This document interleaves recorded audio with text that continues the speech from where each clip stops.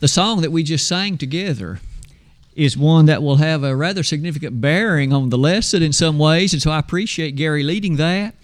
And I also would suspect that maybe over the next couple of Sunday evenings we might have occasion to sing that song again. You probably already noticed in the title that we're looking at part one tonight of a series of lessons that in fact will touch the significance of the Jordan River. And as it does that, of course, the Jordan River is occurring in the Word of God on so many occasions, and it's often used in a way to not just talk about the river itself, but as a pattern, as a matter of discussion that often has a much deeper meaning. We're going to look at what some of those will be over the next couple of Sunday evenings. To begin tonight, though, we're going to consider some of the features of the Jordan River, Reflections on the Jordan River, Part 1. And I'd like to begin with perhaps an observation. You and I know very well that the Bible itself has a number of references to various rivers located in a number of places. I've listed a few of them for your consideration, and maybe you've already thought of a number of other ones that could have been listed as well. One of the things we know about the Garden of Eden is that there were 4 rivers that were positioned right near it, 2 of which were the well-known Tigris River and the Euphrates River, both mentioned in Genesis chapter 2. But not only that, as you wander down the corridors of Old Testament history, we all know that as we come to a study of Egypt, the central matter of consideration was the water was turned to blood. That was the first plague. The water was the Nile River and all the tributaries that in fact connected to it, and it was a devastating thing for the nation of Egypt. But God exhibited His control over the mighty waters of the Nile River. As you look furthermore beyond that one, we come to the Arnon River, which of course was a significant matter as the children of Israel left Egypt and journeyed toward the land of Canaan. They had to deal with the Arnon River. It ultimately would be a part of their boundary. Beyond that one, we appreciate Naaman himself. Did he not mention when he was told to go and wash in the Jordan River, he said, "Are there not rivers in Damascus, the Pharpar and Abana rivers? Can I wash in them?" We all know the answer was no. But he himself mentioned these well-known rivers in the Damascus area. Let's finish the listing with these 2. The prophet Ezra, as he labored, and we have information about the book that bears his name, we come into contact with the Ahava River.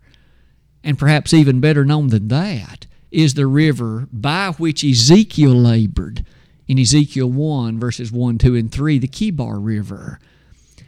I say all of that to say there are many rivers mentioned in the Bible, but there's one that stands head and shoulders above the other ones. It is so often a part of the biblical record. It in fact occupies a very significant place in many of the most well-known events in all of Bible history. And the river about which I speak, of course, is the Jordan River. And the entirety of this series of lessons is going to make usage of the Jordan and in fact instill in our hearts some significant issues and some really powerful lessons that will benefit us every day. As we close that slide, I would ask you to note this. It is probably true that at least for anyone who has much knowledge at all about the Bible, the most well-known river in all the world is the Jordan River. But you know, that statement by itself begs a good question. Why is the Jordan so well known? Why is it such a significant thing? There are a lot of rivers in this world, and if you were to ask about why some rivers are so important and why they have occupied such a place of significance, there are lots of answers in some cases. For some, it might be the big cities that happen to reside on its banks. For other rivers, it might be the sheer volume of commerce carried by the waters of that river. For others, maybe it's the sheer volume of water that river carries.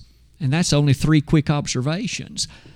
But as you think about the Jordan River, would you be impressed with me that though it may be exceedingly well known, the reason for its popularity and the reason why it is well known has nothing to do with any of those things I just mentioned? Consider the following. The sheer amount of commercial business that's carried by the rivers, The Mississippi River carries a lot of commerce along its shores to various and respected cities. The St. Lawrence River carries a lot of well-known things from the Great Lakes out to the Atlantic Ocean, and that prompts their significance. But would you be impressed? There's not a single shred of commercial traffic on the Jordan River. That's not why it makes it popular. What about the next one? The sheer volume of water that it carries. There are some rivers, like the Amazon River, that carries an almost colossal amount of water. That's how big the river is. But that's not the reason the Jordan River is important, and it's not the reason why it's so well known. The Jordan River is just a minor tributary compared to the Amazon River. Look at the next possibility. Some rivers are known so well because of the sheer length of their journey. That in part explains the Nile River. That river journeys well over 4,000 miles. That's not the reason for the Jordan River's popularity. That river is a minuscule 80 miles in length. That's it. From here to Nashville is the full length of the Jordan River. As you can see, none of these things explain its popularity. Maybe one final thing. What about great cities that may rest upon its banks? Now, you and I know rivers such as the Danube in Europe have some pretty impressive European cities on its banks, but that doesn't explain the popularity of the Jordan River. As we are about to study in this series, we would perhaps struggle to find any major cities resting upon its banks. Let's close that slide then like this. The geography of the Jordan River is a terribly interesting thing, and it will have a bearing on a number of very well-known biblical events. Let's take then a moment and at least sketch a bit about that information as we journey into the book of Joshua. It all starts, as you can see here. The source of the Jordan River is in the high mountains, of which Mount Hermon is one of them. In the northern part of Palestine, the mountains are such that, I'll show you a map in just a moment. The Old Testament references Mount Hermon. It is in fact of such elevation that snow rests often year-round on its peaks. In fact, you can see over 9,000 feet in elevation.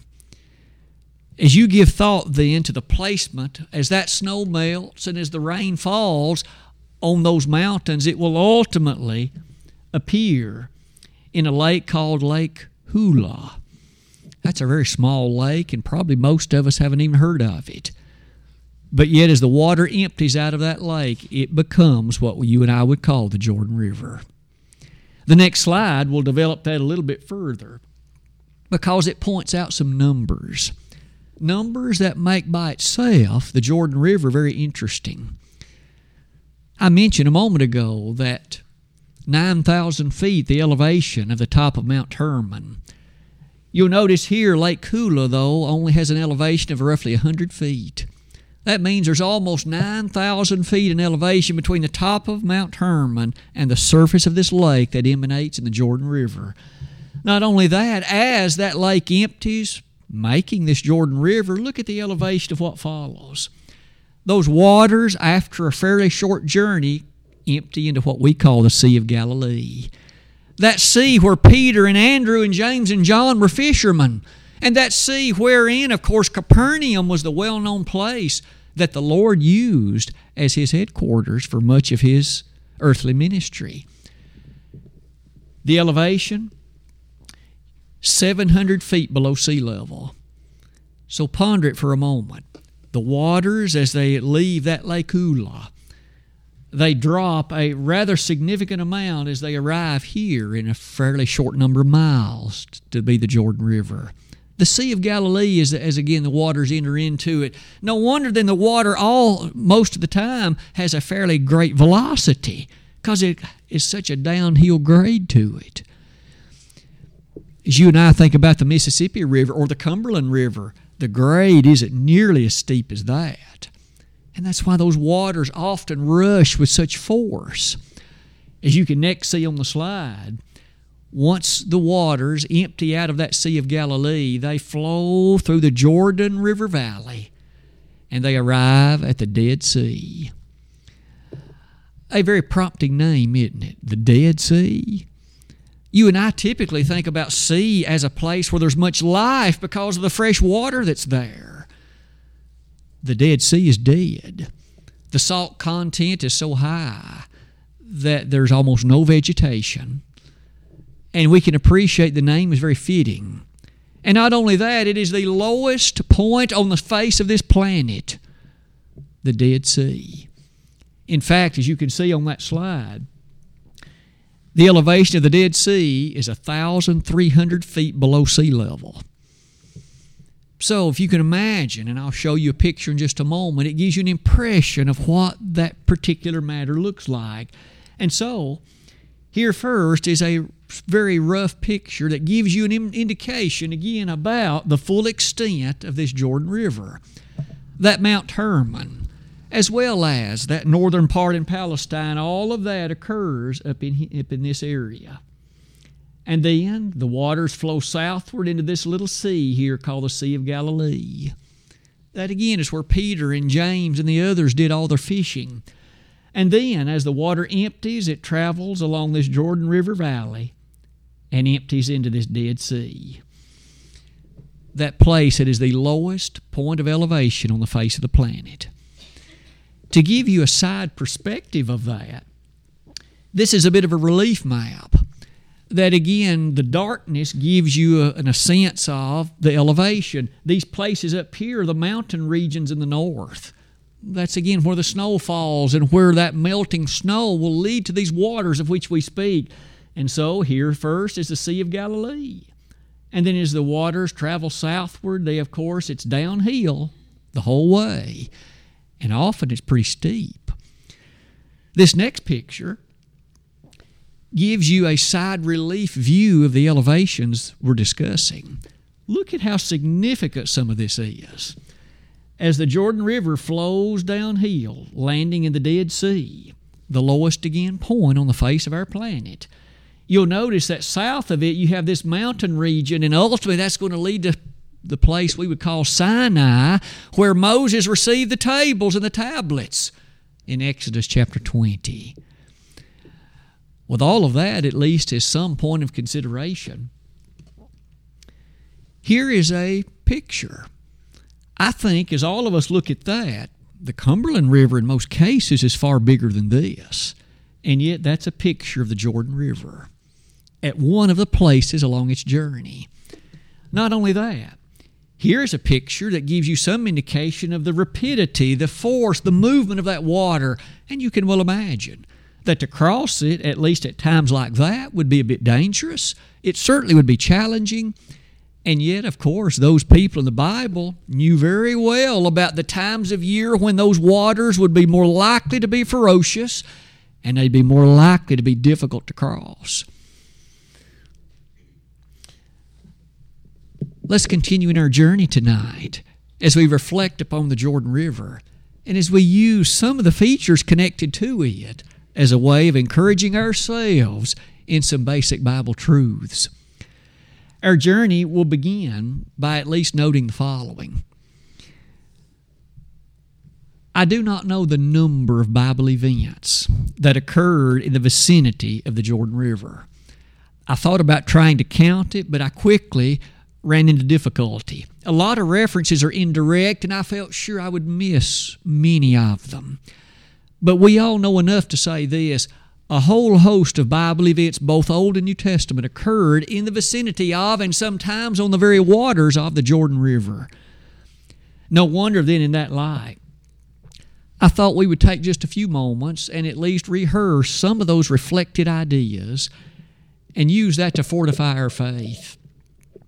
We'll begin, of course, as we give thought to what I've asked you to consider. As the children of Israel found themselves in Egyptian bondage, they, of course, ultimately, following 10 plagues, were led out of that place. And at that point, they began a journey that would ultimately bring them to the Jordan River. Now, you and I know that journey did not happen overnight. In fact, it would be several years in time before they would arrive at the Jordan River. But could we at least note this? God had some things to say in connection to that Jordan River, Why don't we begin in Deuteronomy 32, verse number 48. Deuteronomy 32, verse number 48. In the words of this particular song of Moses, the following statement is made. And the Lord spake unto Moses that selfsame day, saying, Get thee up unto this mountain, Abarim, unto Mount Nebo, which is in the land of Moab, that is over against Jericho, and behold the land of Canaan, which I give unto the children of Israel for a possession. And die in the mount whither thou goest up, and be gathered unto thy people, as Aaron thy brother died in Mount Hor, and was gathered unto his people. Because ye trespass against me among the children of Israel at the waters of Meribah, Kadesh, in the wilderness of Zin, because ye sanctified me not in the midst of the children of Israel, yet thou shalt see the land before thee, but thou shalt not go thither unto the land which I give the children of Israel. I read that to ask you the following. Notice that at this moment Moses was on a mountain on the eastern side of the Jordan River, and the land that he was looking at, the land he was spying in, the land which God permitted him to see, was across the Jordan River. The Jordan River separated where he was and the land that he was viewing. There was a major boundary there, a major line of distinction, if you please. And in chapter 34, verse number 1, it reads like this.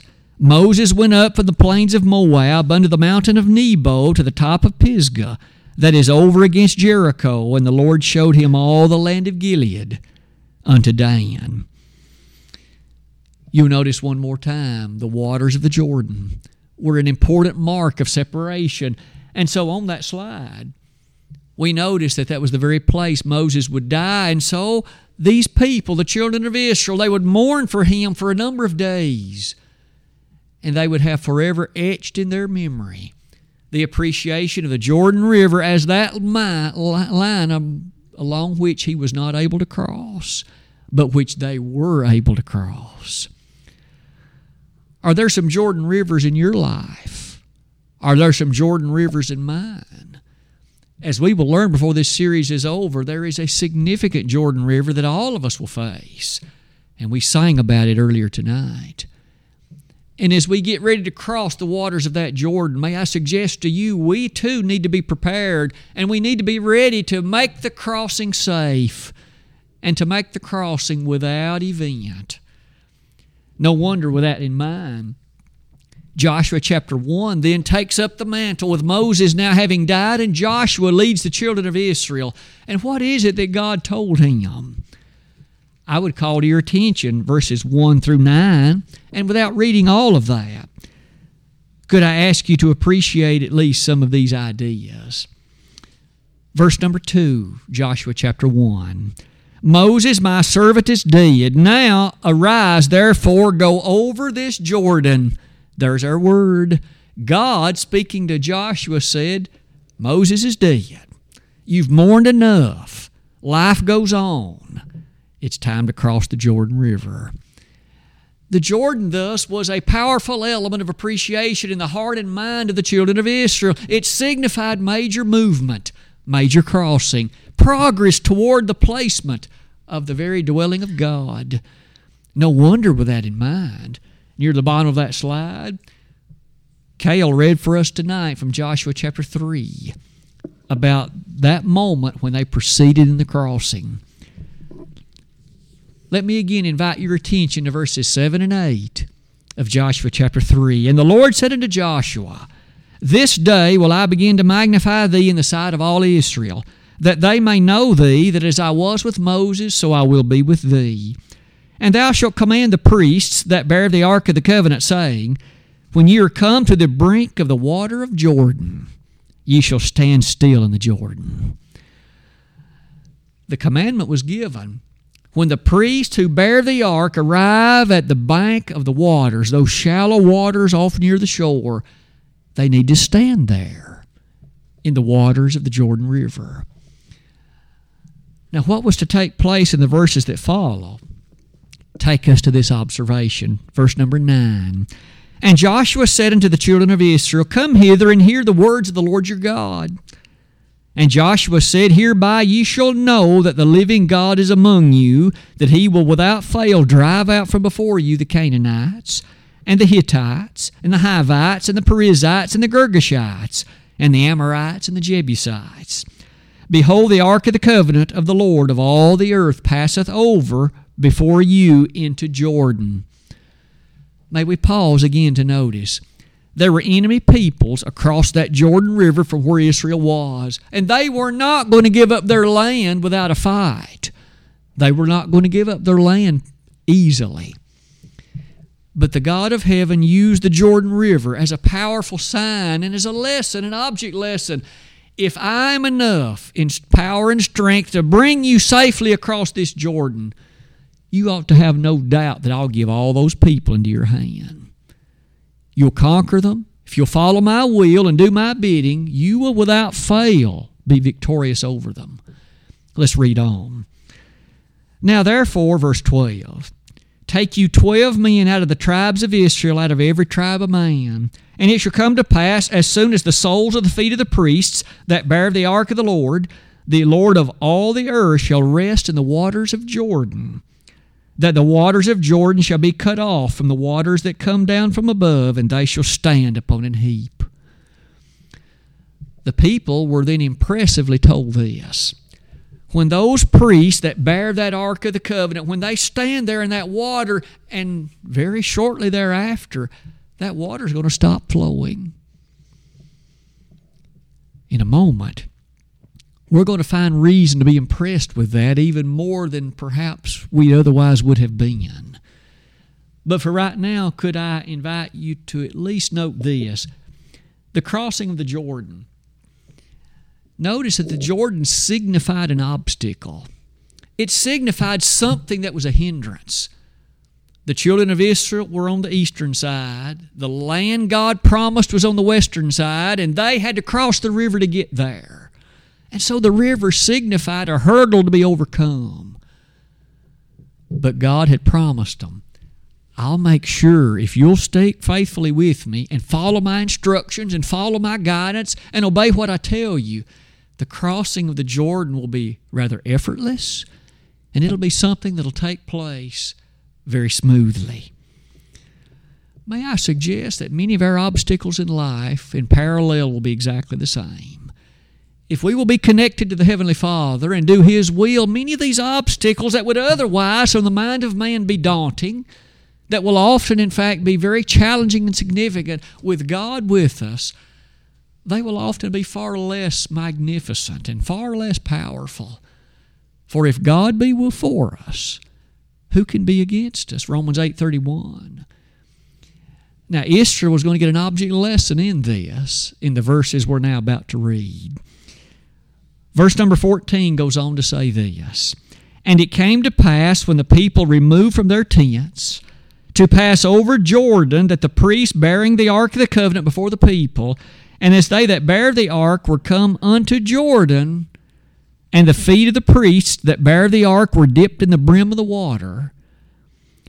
And at this point, if I could invite you to notice, the Holy Spirit slips in a statement here that we might easily overlook if we aren't careful. But it is a reminder that every word of God is tried, Proverbs 30, verses 5 and 6. And parenthetically, the text says, For Jordan overfloweth all his banks all the time of harvest. Have you ever given thought of the time of year when the children of Israel arrived at the eastern side of the Jordan and were prepared to cross it? We can, as you see, roughly figure this out. We know about when they were at Mount Sinai, and we know the number of years they journeyed thereafter that brought them to the eastern side of the Jordan River. They were needing to cross Israel when those waters that were on Mount Hermon, those snowfall that had led to a raging sea, a raging river we would call the Jordan River, they needed to cross the Jordan River at flood stage. I think we'd all agree that late in the year, after all those snows had melted, the Jordan River would probably be much less intense, the water flow rate would be far less, and crossing it likely would be fairly easy. But to try to cross it when the waters were raging, when the waters overflowed its banks, that would be a different story. And the God of heaven had brought these people to the eastern side of the Jordan River at flood stage. And they needed to cross it then. That's when they needed to cross it. This was not just a minor obstacle. It was a matter of major issue. But the God of heaven, as we learned a moment ago, takes us now to verse 16. That the waters which came down from above stood and rose up upon an heap, very far from the city Adam, that is beside Zaratan, and those that came down toward the sea of the plain, even the salt sea, failed, and were cut off, and the people passed over right against Jericho.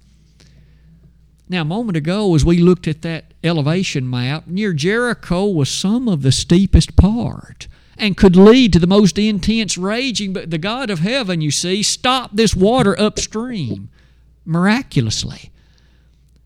And so the people had no problem crossing. God had removed the water. He removed the obstacle. And He'll do that in your life and mine too if we'll let Him.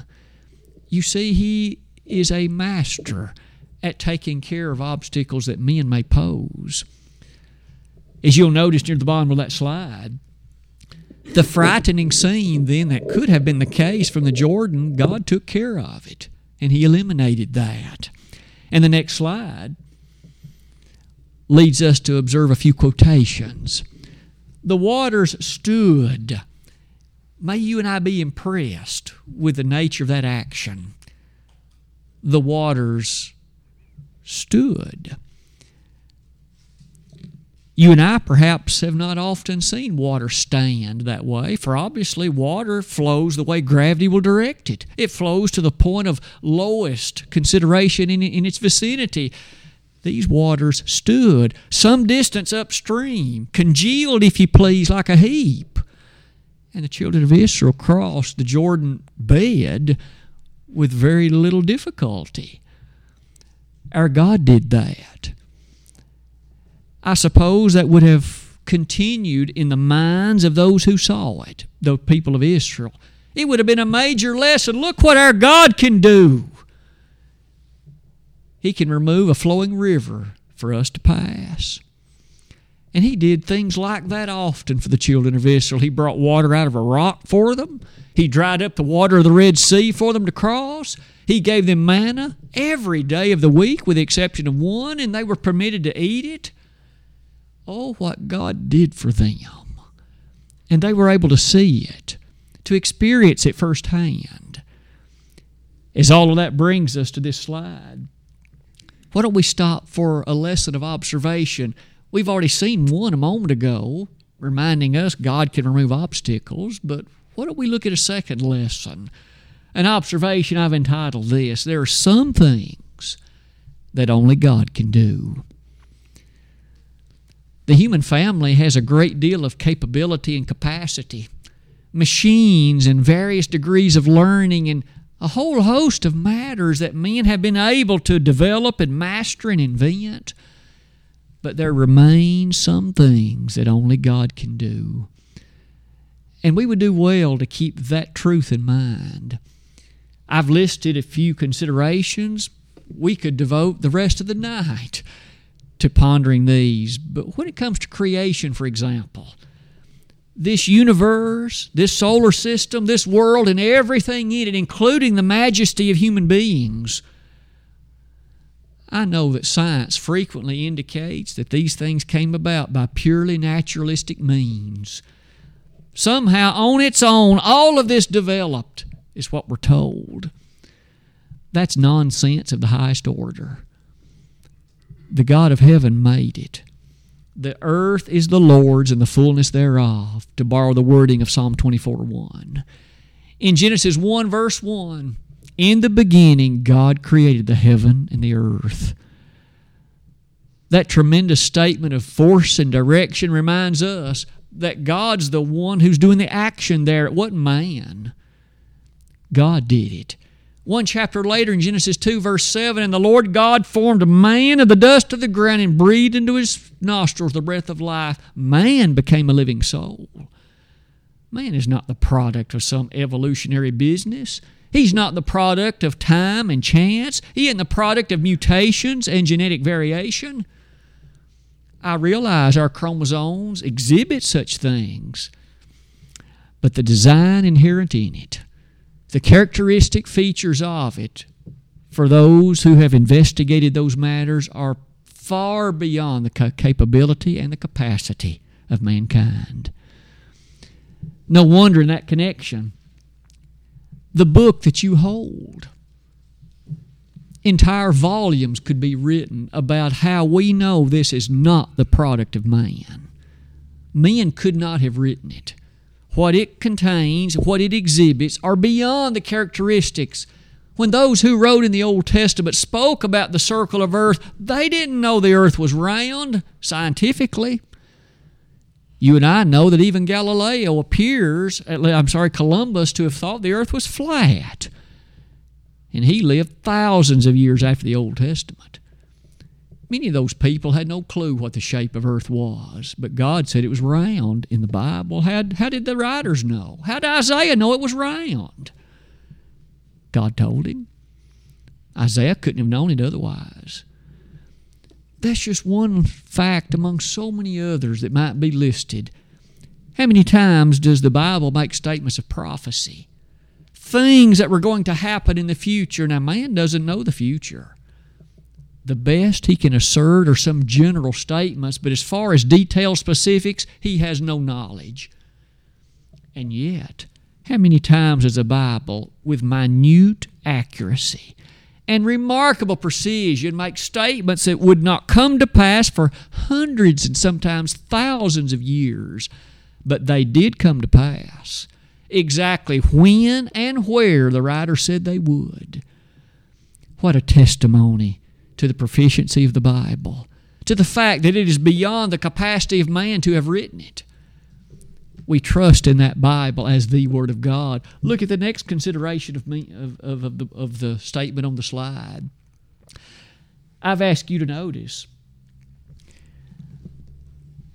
that as far as other things that only God can do, think about beyond the pale of death.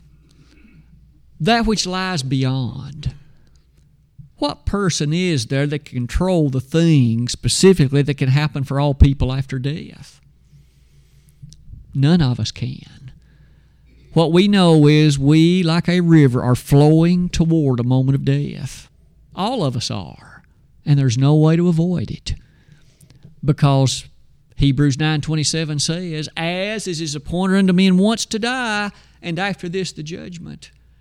And yet, as we study about the Jordan, we time and again will be reminded of the reality of that event and how that we want to cross the Jordan safely. Let's close that slide like this. As we ponder the control of what's beyond, we've just highlighted men are powerless to control what occurs beyond. We can't control those things. We can control our experience in light of what we're going to deal with. But look at this statement. The Word of God says that God's in control of those things.